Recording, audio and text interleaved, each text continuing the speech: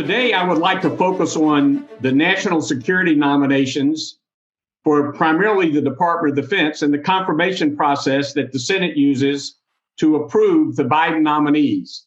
First of all, let us remember that the Department of Defense is the largest, most complex of our governmental organizations. In fact, one of the most important ones, with missions that range from nuclear deterrence, that is preventing nuclear war, to conventional operations, whether it's in Afghanistan or the Middle East, to cyber offense and defense, to operating our space forces, including the global positioning system that many of us use day to day to navigate around town in airplanes.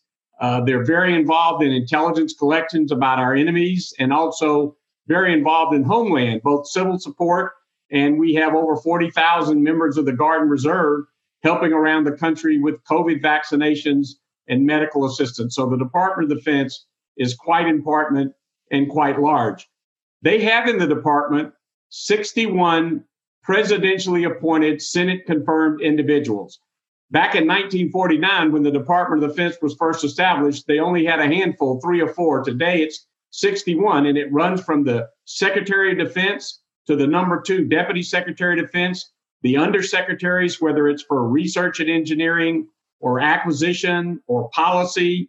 You have the service secretaries that run the military departments. These departments, Army, Navy, Air Force, with the Space Force, are larger than most other of all the domestic cabinet agencies in and of themselves. So again, quite large.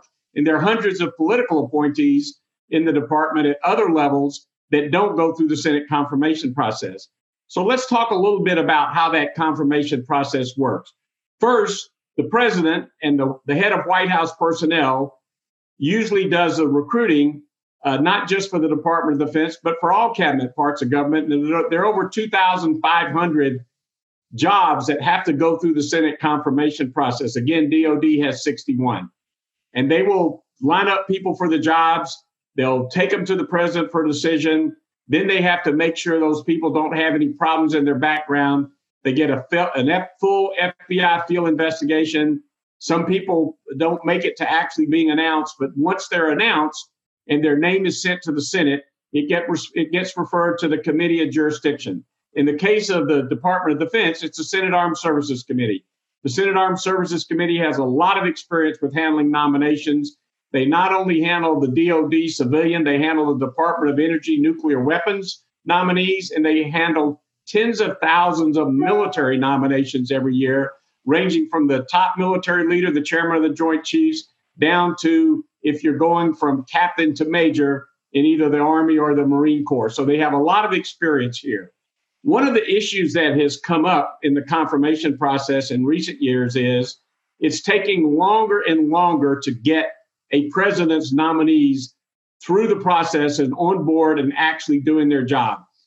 In the Kennedy administration, it took about 3 months for his initial appointees, and that is we look at the top ones that need to get in right away, about 3 months to get his whole cabinet on board. In the Trump administration, it was 11 months before he had all his top people on board.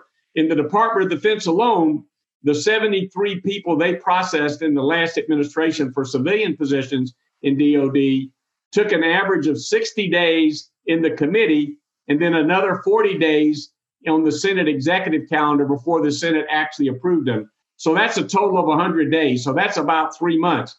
Now, some people were in a shorter period of time, and actually we had some that were in the process for over a year. So this is a huge problem right now as we staff up in government. Right now, President Biden only has a small handful of his cabinet nominees on board, and all of them had to have floor votes, whereas in the Obama administration, about 7 of his cabinet went through on what we call unanimous consent.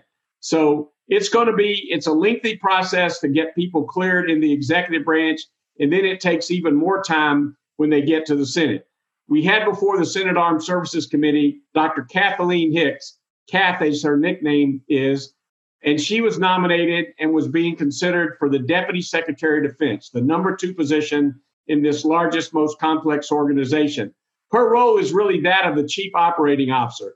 They divvy the roles up. The Secretary of Defense is externally focused on the White House, on military operations and things of that nature. And the deputy is internally focused on budgets and personnel and equipment and things of that nature. Kath Hicks has got a tremendous background. She comes from a military family. Her parents were in the military. She grew up in the military. She's had a very strong career in the Pentagon previously in ever increasing jobs of importance and responsibility. And she's been in the think tank world. And I've seen a lot of deputies go through the confirmation process over the years.